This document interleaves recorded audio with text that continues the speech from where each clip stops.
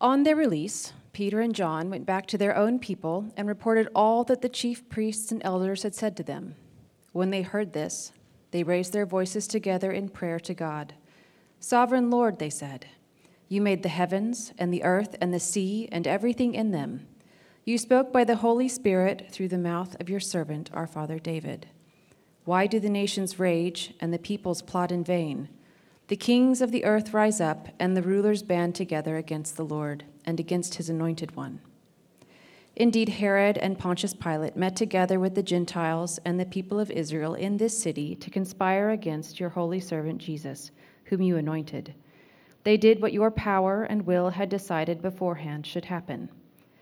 Now, Lord, consider their threats and enable your servants to speak your word with great boldness. Stretch out your hand to heal and perform signs and wonders through the name of your holy servant Jesus. After they prayed, the place where they were meeting was shaken, and they were all filled with the Holy Spirit, and spoke the word of God boldly. Good morning. It is good to be with my own church. I find myself preaching a lot these days, but seldom here, and so it's good to be home. And I just want to add a note to something that Josh prayed about. He mentioned the evangelistic outreach that took place this past week here in the city of Richmond. People from our field personnel orientation were divided into groups and sent out, and I'm very, very grateful that many of you joined in with that. A part of our intention there is to link all of those teams with healthy local churches that will be able to do good follow-up. And just to let you know the results of that, 2 afternoons, Tuesday and Wednesday afternoon of this week, the full gospel with a challenge to repent and believe was shared over 300 times in this city. Over 50 people have expressed a desire for follow-up, and 19 people professed faith in Jesus Christ for the first time. And we're very grateful for that. Obviously, a whole lot of follow-up work is going to be needed.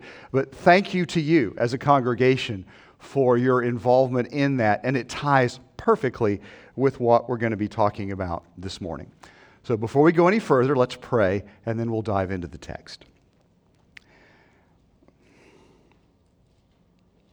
Father, no one should presume to stand before your people and proclaim your word without profound reliance on your Spirit. Father, I acknowledge my inadequacy. I also acknowledge that unless your Spirit takes your word and uses it in our lives, and that nothing of eternal significance will happen here. So, Father, I pray that you would humble us all before your word. I pray that you would give us not only ears to hear, but minds to understand, hearts to love, and wills to embrace what you have said here. And I pray this in Jesus' name. Amen. You can tell a lot about a Christian by how he or she prays. Our prayer lives reflect a great deal about our understanding of who God is, who we are. It shows us also in the requests we make a lot about our value systems. And so I'd ask you as we look at this passage to ask yourself, what are you praying for? Analyze the contents of your usual prayers. Now, hopefully, prayer is something you do regularly. It's a normal, active part of your life. And hopefully, your prayers include a healthy dose of praise and worship to God, of confession of your sin, and of thanksgiving for the good things that God has done for you. But look specifically at the requests you make of God. When you're at that point in your prayer, when you're asking God for things, what do you ask Him for? And the reason that's an important question is because it reflects the things that your mind and your affections are set on. They reflect what you value. And now that's assuming, of course, that you have an appropriately high view of the power of God and of His willingness and ability to answer prayer. The things you pray about indicate the things you think about and the things you want to see happen. I had a very challenging moment. This is almost 40 years ago now, when I heard a veteran missionary who had come back to the States and was reflecting on her experience in church life here in this country, who said, it seems that in our prayer meetings, we spend more time praying to keep the saints out of heaven than to get sinners in. And I think there is some justification to that charge. Now, there is nothing wrong with praying that sick people would get healed. Nothing whatsoever. But if that's all we pray about, then that has a very truncated view of what God intends for His church to be about. So ask yourself, do I pray mostly or even only for my needs and the needs of others who are already saved? Or do I also, along with those things, pray fervently for the salvation of those who are still lost? So the question is, what about us? What are we praying for? Now, our passage this morning is about a prayer meeting, one of the first recorded prayer meetings in the life of the early church. Not the very first, but one of the early ones. What we see the early church praying for tells us a lot about what they believed and what they valued. And the story will prove to be fairly typical in the life of the early church. They shared the gospel, they got in trouble for doing so, and they responded by praying. And as we examine this story, I want you to ask yourself two questions. Would you have gotten yourself into this situation to begin with? As you look at your life, are you the sort of person who would get in trouble because you were boldly sharing the gospel? And then at the end of the situation, what would you have instinctively prayed and asked God to do? Now, let's rehearse the story. We just read the very end there, but it's obviously part of a longer narrative. And it's always important for us to consider everything in its context. So Peter and John, the two of the leaders of this band of early Christians, were going to the Jewish temple in Jerusalem to pray around 3 o'clock in the afternoon. That was a normal prayer time. The temple at that time had developed a sort of system or pattern or rhythm of prayer, and 3 p.m. was a normal prayer time in the life of Second Temple Judaism in the first century A.D.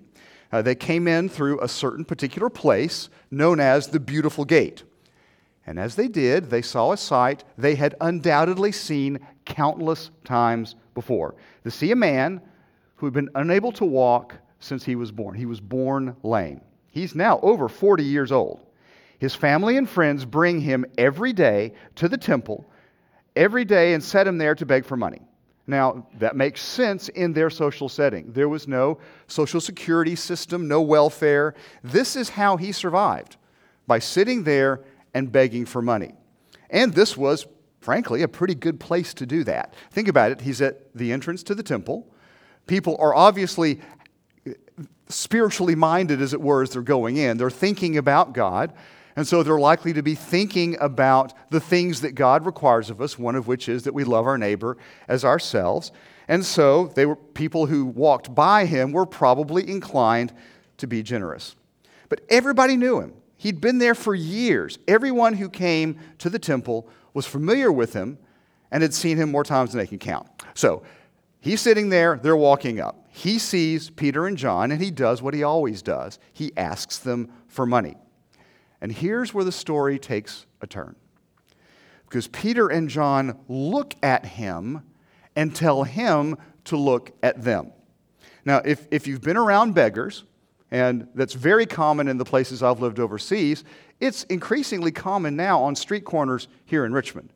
But if you've been around beggars, you're aware of the fact that most people, to be honest, most of us, avoid looking at beggars. We just don't look at them. Begging is a very impersonal profession. So this is strange to begin with. Peter and John are clearly trying to relate personally with a guy that most people would either ignore completely or would hurriedly give money to and then just walk off as quickly as they could. Peter tells him to look at them and then says to the man one of the most famous lines in history. I'm old enough, I grew up when the only Bible translation was King James, and I still know it in there. Silver and gold have I none, but that which I have I give unto thee. In the name of Jesus Christ of Nazareth, stand up and walk. Peter didn't just say that, though. Peter said that and then reached down and grabbed the man by the hand and pulled him up. Now think about it. That could have ended very badly. If God had not responded, he could have ended up with a whole lot of dead weight on his hands. But he trusted God.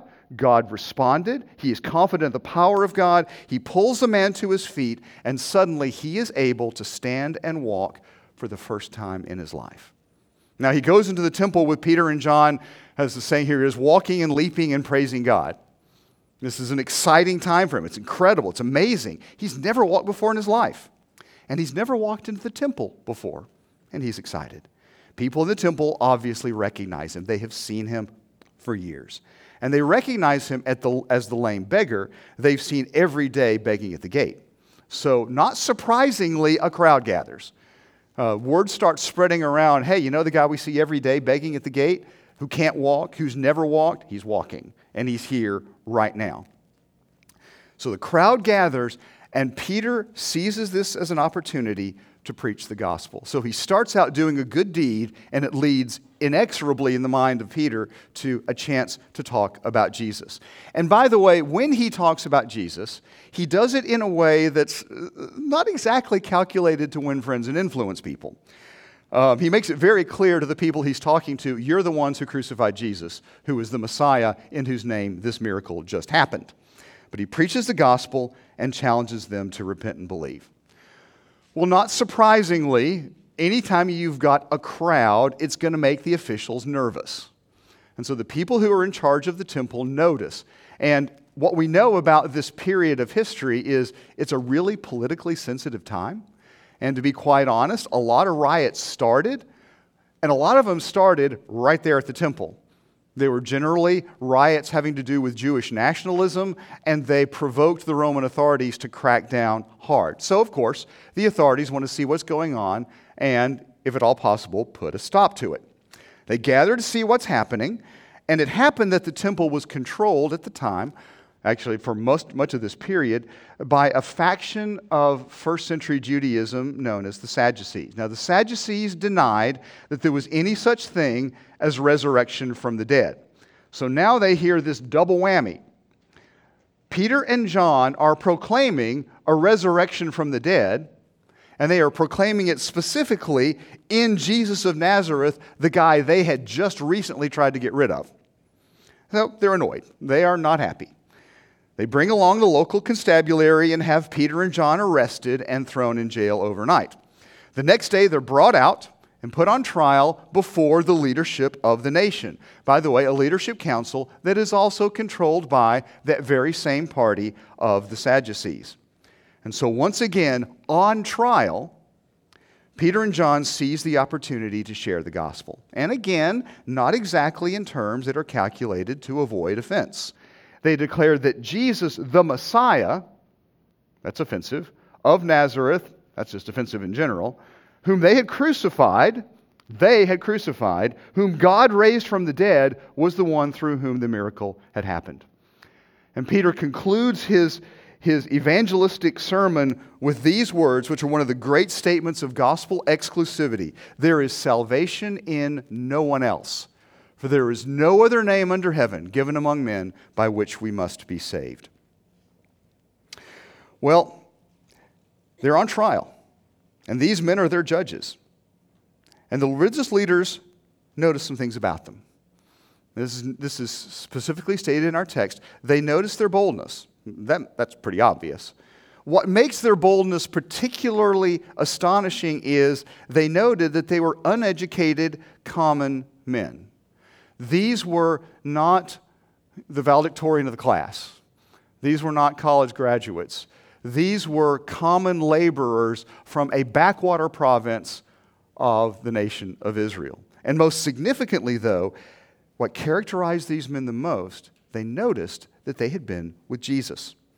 They'd been with Jesus, so even though they were ordinary and uneducated, they were very much in a position to boldly proclaim the gospel. So the leadership council was in a quandary. They're not happy with Peter and John. That's putting it mildly. But they couldn't do anything about it. An incredible miracle had happened, and everyone in town knew it. In a society like that, word spread like wildfire. And even a city like Jerusalem would still have been much smaller than what we think of as a city. Everyone would have known what had happened. And there's no way around the facts. Everyone knew that the man had never been able to walk. Everyone knew that he was now walking and leaping and praising God. Everyone knew that Peter and John were somehow involved in this thing, and there was no way they could pretend it didn't happen. So they commanded them never to speak or teach at all in the name of Jesus ever again. And once again, Peter, inspired by God, utters one of his famous lines. Whether it's right in the sight of God to listen to you rather than God, you must be the judge. It's kind of a loaded statement. But as for us, we cannot help speaking what we have seen and heard. So the leaders threaten them some more, but they have to let them go. When they're released, they gather their Christian friends, report on what has happened to them, and then go into a prayer meeting, the prayer meeting that we just read about. And they prayed that God would make them even bolder in the proclamation of the gospel, and God answers that prayer in a massive way. So, what do we gather from the story itself, from this setting? First of all, notice that the apostles seized every opportunity to share the gospel, including opportunities that we might regard as quite inopportune.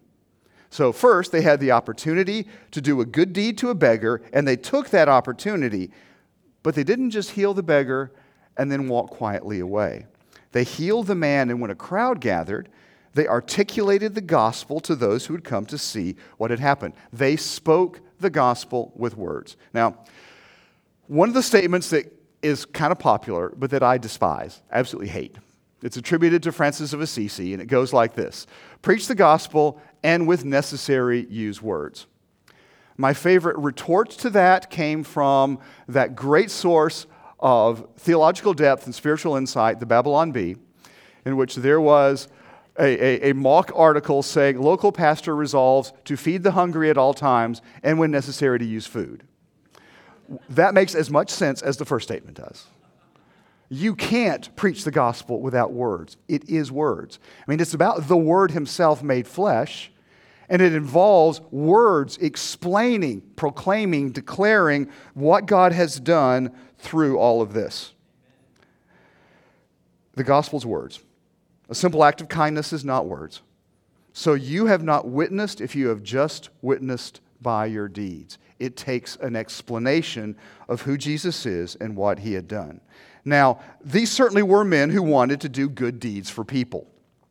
But they were never content to do good deeds without explaining those deeds in terms of the good news of what God had done in Jesus Christ, and without extending a challenge to the people to repent and believe.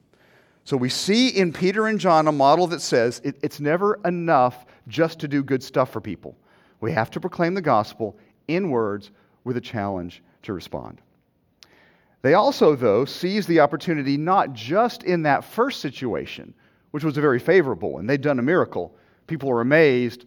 They're sort of like, hot stuff in that situation. They also seized the opportunity to share the gospel when they were put on trial. Now, the intention of the trial was to silence them. The intention is to intimidating them into shutting up. The trial was designed to make them cease and desist in this proclamation about Jesus. And remember that they're on trial in front of the exact same people who not long before had put Jesus to death. So as far as they knew, they might well be on trial for their lives. But they seized that as an opportunity to share the gospel. So that means that they resolved there were two kinds of situations in which they would share the gospel: when it was convenient and when it wasn't. When it was safe and when it was dangerous. That was their habitual lifestyle. They were in the habit of talking about Jesus and salvation in His name. In fact, they say, we can't shut up. We can't not speak.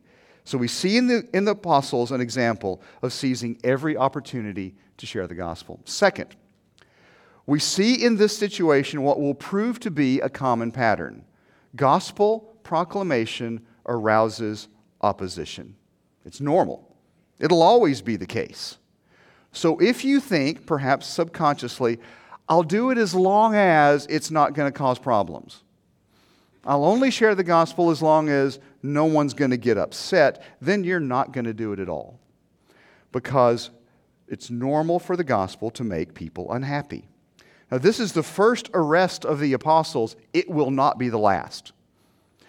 Things will get worse. Many more will follow. This time they got off kind of light. They were threatened and warned, but then released.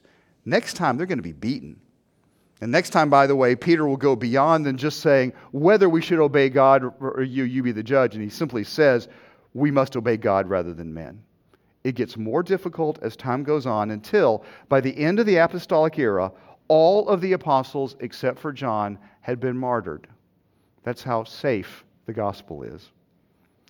This is the normal experience of the Christian life, to expect opposition from the world, and we should expect it as well. In fact, it's interesting that Peter, who figures so prominently in this story, is the one who goes on to write the book of 1 Peter. And if you read through 1 Peter, you realize a lot of it's about the fact that it's dangerous to be a Christian and they should expect persecution and opposition. And in that letter, he actually says these words: "Don't be surprised at the fiery trial that's come on you to test you, as though something strange were happening to you. It's not strange at all. It's normal." This says to us then that if we are facing no opposition, that's what's actually weird. And we should ask ourselves why. If we are not arousing any opposition from the world at all, then we're out of step with the norm, biblically and globally, for the Christian life. So, the apostles seized every opportunity to proclaim the gospel. The gospel aroused opposition, and that's what it normally does. And they responded by doing two things. They prayed for boldness, and then they shared the gospel even more boldly than before. So I want us to look now actually at the elements of the prayer that they prayed here. First, notice that they began by focusing on God. Their prayer reflected their theology. And it reflected the way their theology itself shaped their ministry. So they began with God, with who God is and what God has done. In fact, they began specifically with the awesome sovereign power of God. They start out by acknowledging God as the creator, as the one who made absolutely everything, as the one who simply spoke into being all that exists. And that's a good perspective to start out with. I mean, think about it. They're up against the most powerful men in their society who have just threatened them and warned them to shut up. So in that situation, who is actually in control? Is it the religious leaders? Well, what they're saying is, no, not at all. Sovereign Lord, you made the heavens and the earth and the sea and everything in them. Annas and Caiaphas, the chief priests, and the other people on the council thought they were in charge. They thought they were in control. But the God who made heavens and earth and everything else is a lot bigger. He's a lot more powerful and a lot more important. And by the way, he's also the God who has revealed truth, who spoke through his servant David, who reveals Scripture through his Holy Spirit. And so they go from talking about how incredible God is to quoting from the Old Testament. And Psalm 2, which is quoted here, is a psalm about both the rebellion of humanity against God and the futility of that rebellion because God is king. You see, God is sovereign over history, even over the acts of his enemies. God is a greater power and a higher authority than any political party, government, or military force on earth. And he's the one who finally decides what's going to happen.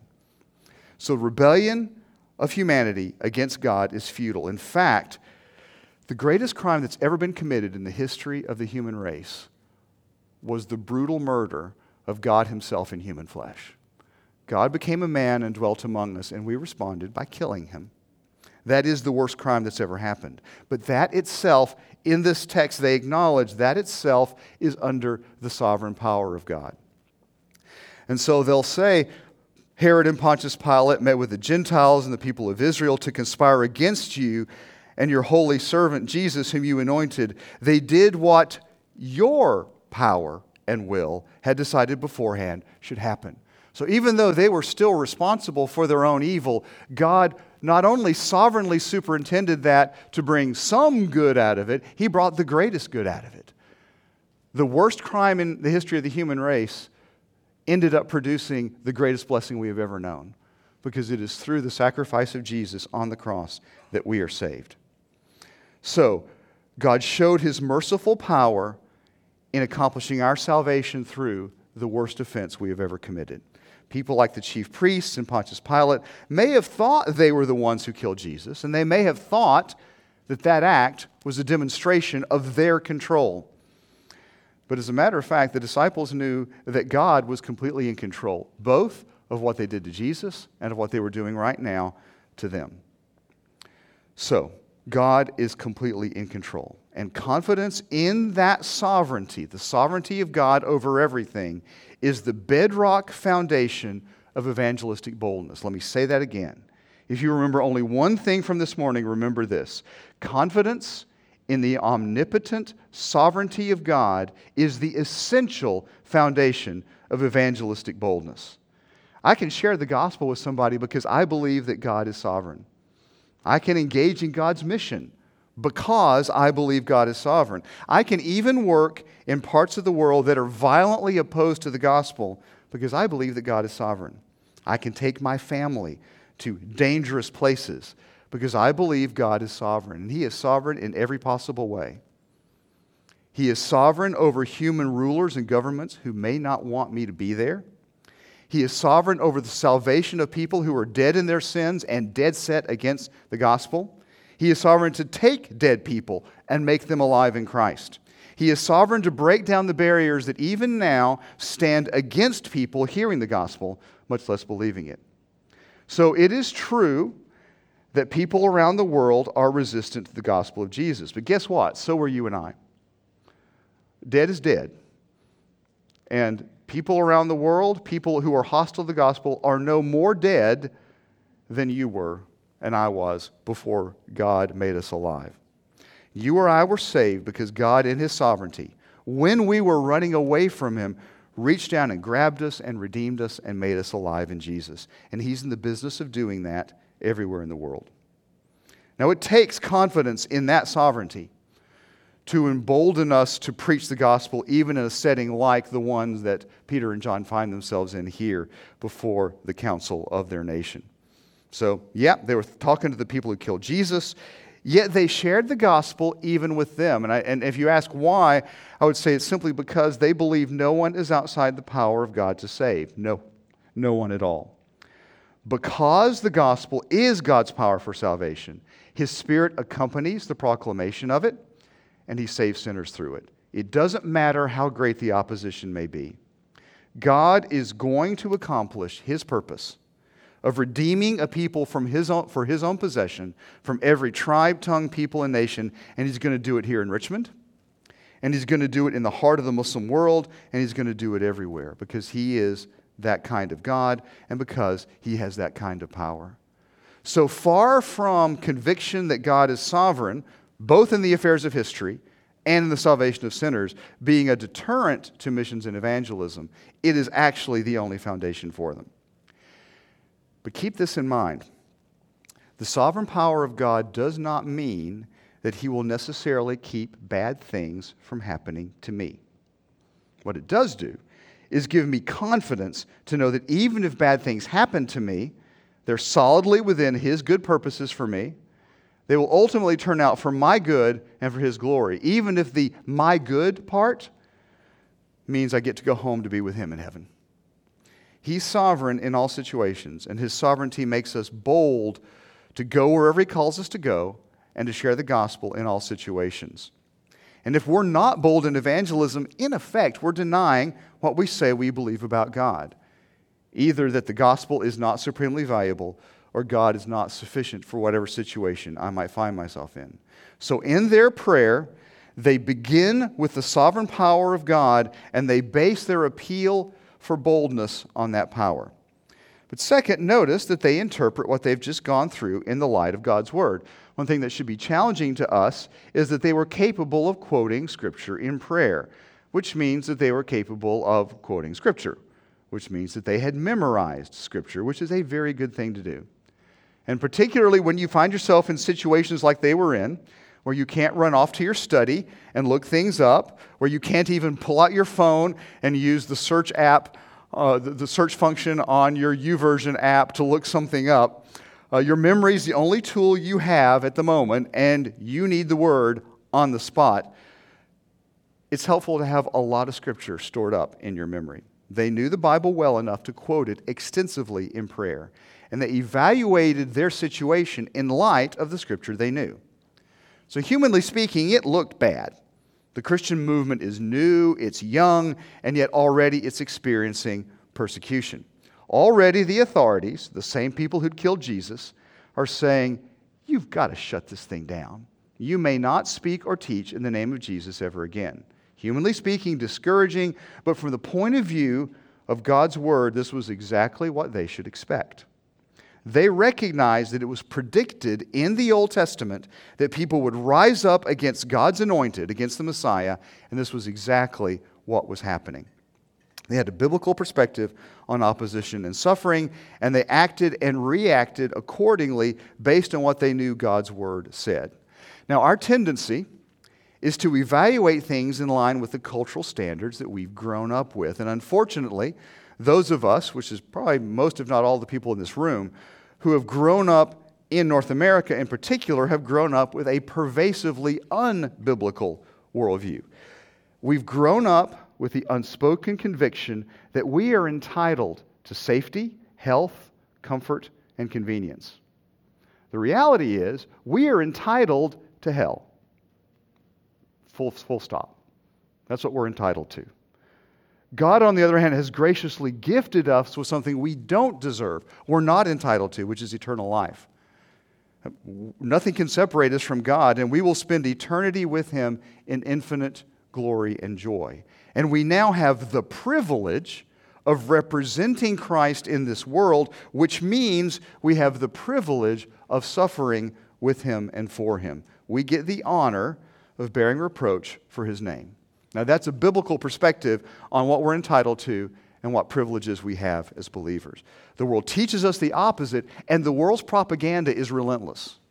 The world is constantly bombarding us with the idea that we have a whole set of entitlements that should define the boundaries of our obedience to God.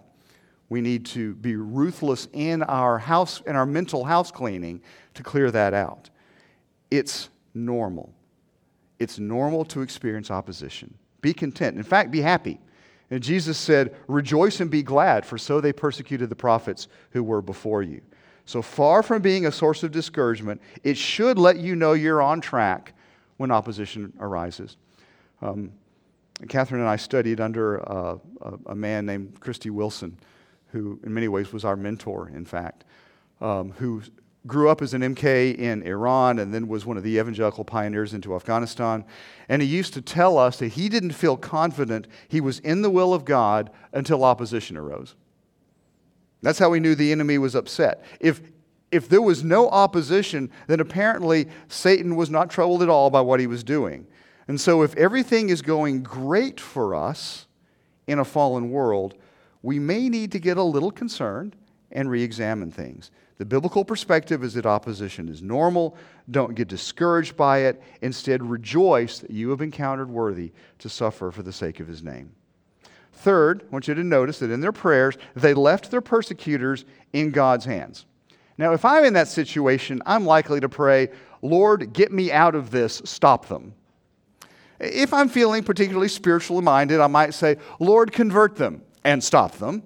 If I'm in an ornery mood, I'm likely to pray the imprecatory psalms on them, to pray something like, Lord, dash them to pieces in your righteousness and pour out your wrath on them. Now, the apostles didn't do that. They didn't say, Lord, look on their threats and punish them. They didn't say, Lord, look on their threats and protect us from them. And God may very well do one or the other of those things. On the other hand, He might not. But remember that Scripture nowhere promises our safety. Physically speaking, you have no promise that God will physically protect you. You've heard it said probably the safest place in the world is in the center of God's will. Eternally speaking, that is absolutely correct. Spiritually speaking, that is absolute nonsense. I mean, tell that to the apostles as they were being martyred. They were in the center of God's will, and they were dying. We have friends who have died for the sake of the gospel. And if any of you have been out to our learning center, you're aware of the fact that we have this thing called the Wall of Remembrance. It has plaques on it with the names of those who have died in the service of Christ over the last 177 years. And there are over 300 plaques on that wall. And we know quite a few of the people in the last three columns. it's not safe, humanly speaking, to follow the will of God. It's the only thing worth doing, and it's eternally safe. But physically, you may get yourself in a load of trouble. But what they're saying here is, we're leaving our persecutors in your hands. Consider their threats and make us bold. Notice what's going on, but that's all they ask regarding their persecutors themselves. What God does to their enemies is left unspoken in God's hands. Now, I think it's appropriate for us to pray for our persecutors, but what we should pray for is their salvation. I hope that when you think about people like the Taliban or Al-Qaeda, your instinct is to pray that God would save them. I prayed for Osama bin Laden's salvation to the day I heard he died. I also hope that you pray that God would convert and save the people that you get mad at in American politics. That your prayer for them is, Lord, redeem them. Lord, be merciful to them. Lord, set them free. Now, that doesn't mean we should never pray for protection for ourselves or others. If you keep reading in the book of Acts, you get to Acts 12. Peter's arrested. He's about to be led out to execution, and the church is praying for him fervently in the middle of the night. But it's telling that regarding themselves in this chapter here, chapter 4, the believers' instinct wasn't to pray for their own deliverance. It's a reflection of their values that their first priority lay somewhere else. What we should pray for is not what God does to them, but what God does in us. What God does with our persecutors, other than us asking God to be merciful to them, as Jesus did on the cross, is not our primary concern. And then fourth, what they asked for was boldness. They asked for boldness to share the gospel, whatever the consequences. They had just begun to experience the difficulties that would come their way because of their discipleship to Jesus, and they asked for boldness to share the gospel in the face of that opposition. And how can they do that? They can do it because it's a reflection of their value system. What did they value? They valued the gospel. They valued the gospel even more than their own comfort, their own convenience, even their own safety. Now, the situation did strike fear into their hearts, but it's a very different sort of fear than we might expect. What they feared was not persecution. What they feared was silence. They fear that they'll be intimidated by these threats into doing what they've been told, which is to stop preaching and teaching in Jesus' name.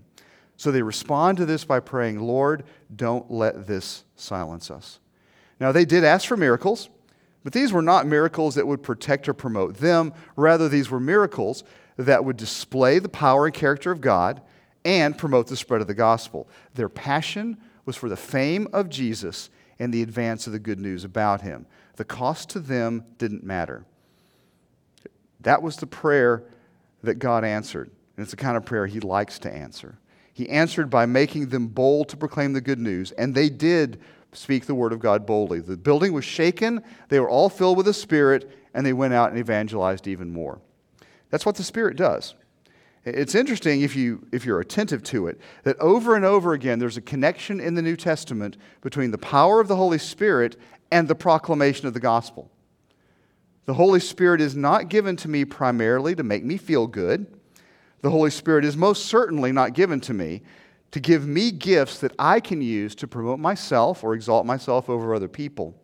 The Holy Spirit is given to us, I think, for three things. The Holy Spirit is given to us to remake us in the image of Jesus. That's the fruit of the Spirit. To give us power in service to the body of Christ. That's the gifts of the Spirit. And here and so many other times, to give us power for proclamation of the good news of Jesus. You will receive power when the Holy Spirit has come upon you, and you will be my witnesses. That's the connection that God wants us to make. That's what happens here. They're filled with the Holy Spirit, and the result is evangelistic boldness. So how do you know if someone is in fact filled with the Holy Spirit? I mean, you certainly know it in part by whether or not their lives are characterized by the fruit of the Spirit, but you also know it by whether or not the gospel is spilling out of them as a result of the presence of the Spirit of God inside them. So, that's the story we have, and those are, I think, the applications that we should draw from it.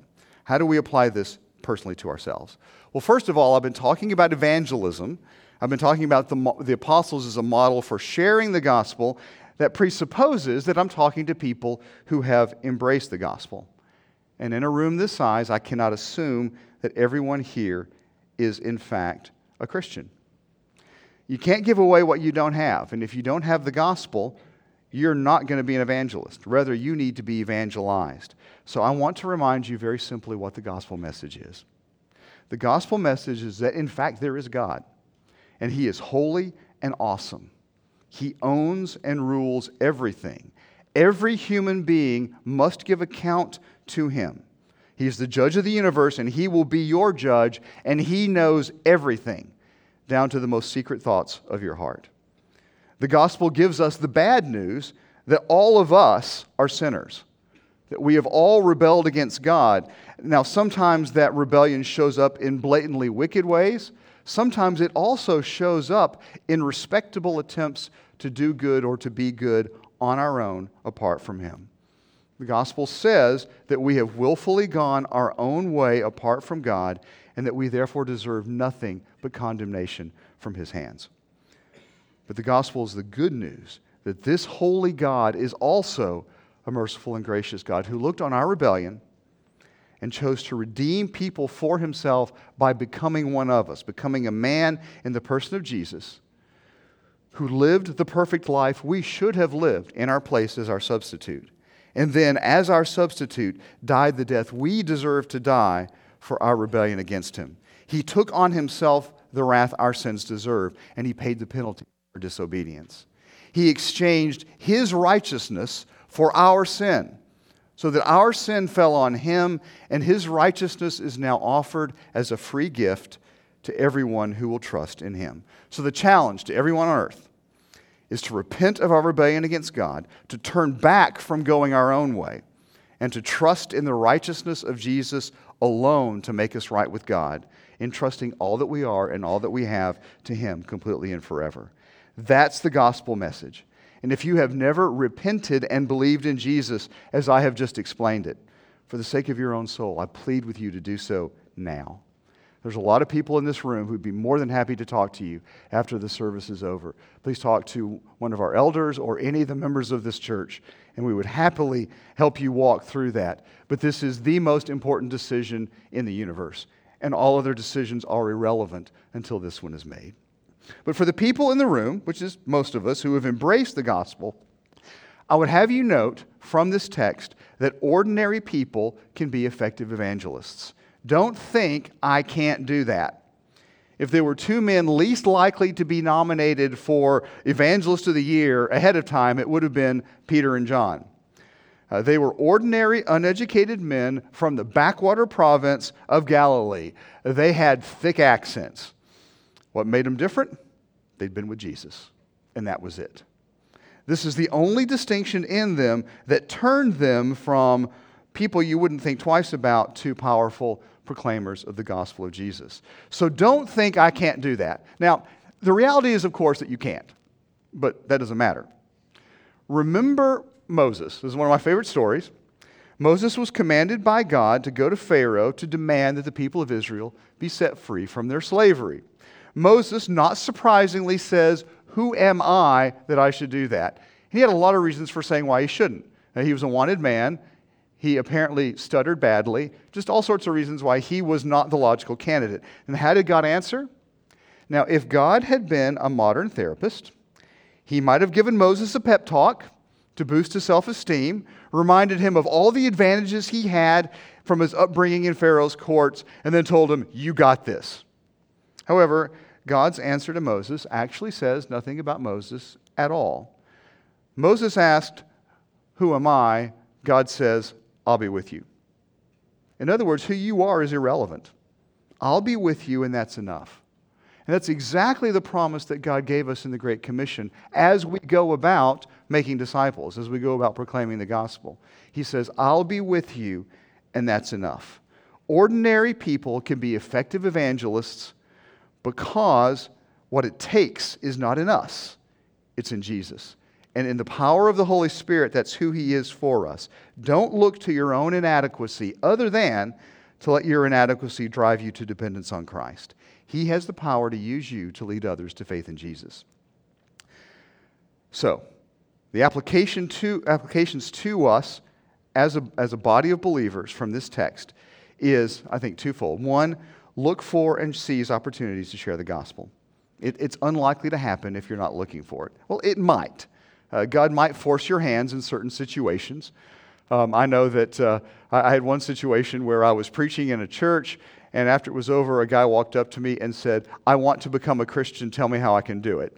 And that's kind of the silver platter thing. That's unusual.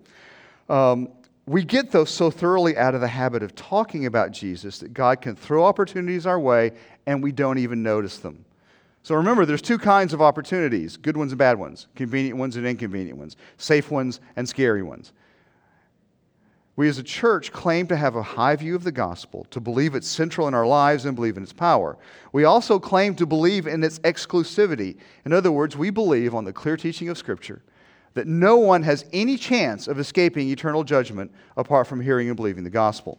As Peter said, no other name by which we must be saved. And we believe that everyone who is outside of Christ is condemned and going to hell. We also claim a high view of the sovereignty of God. We believe He's mighty to save. But if we're not looking for and seizing opportunities to proclaim the gospel, we're belying our convictions.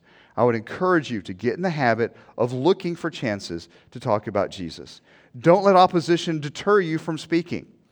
Remember, it was the normal experience of the early church, and it increasingly will be our normal experience as well, as we see American society going steadily toward overt hostility to the gospel of Jesus. Don't let it stop you.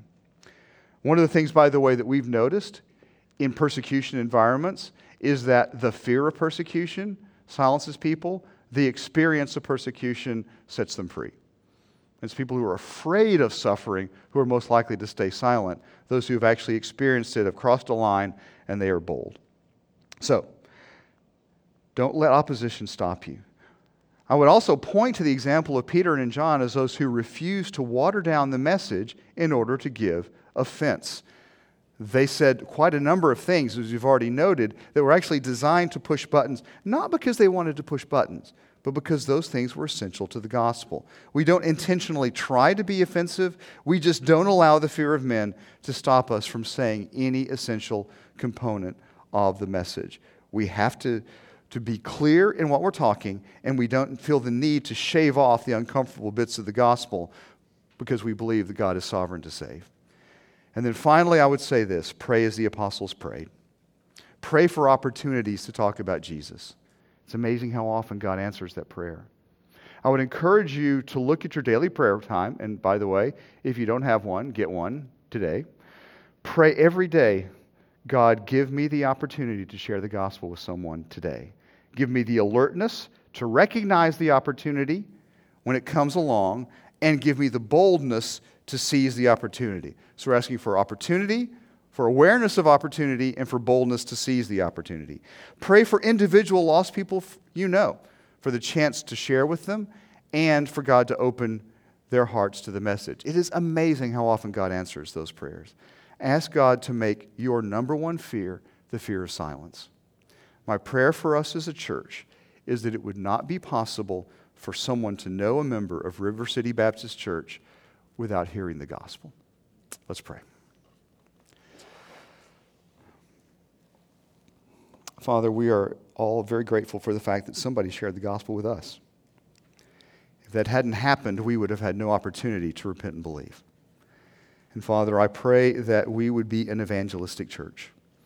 I pray that we would be a church that has a proper value system such that we value the gospel more than we value our comfort or even our safety. And I pray that we would see steadily you adding to this church those who are being saved. And I pray it in Jesus' name. Amen.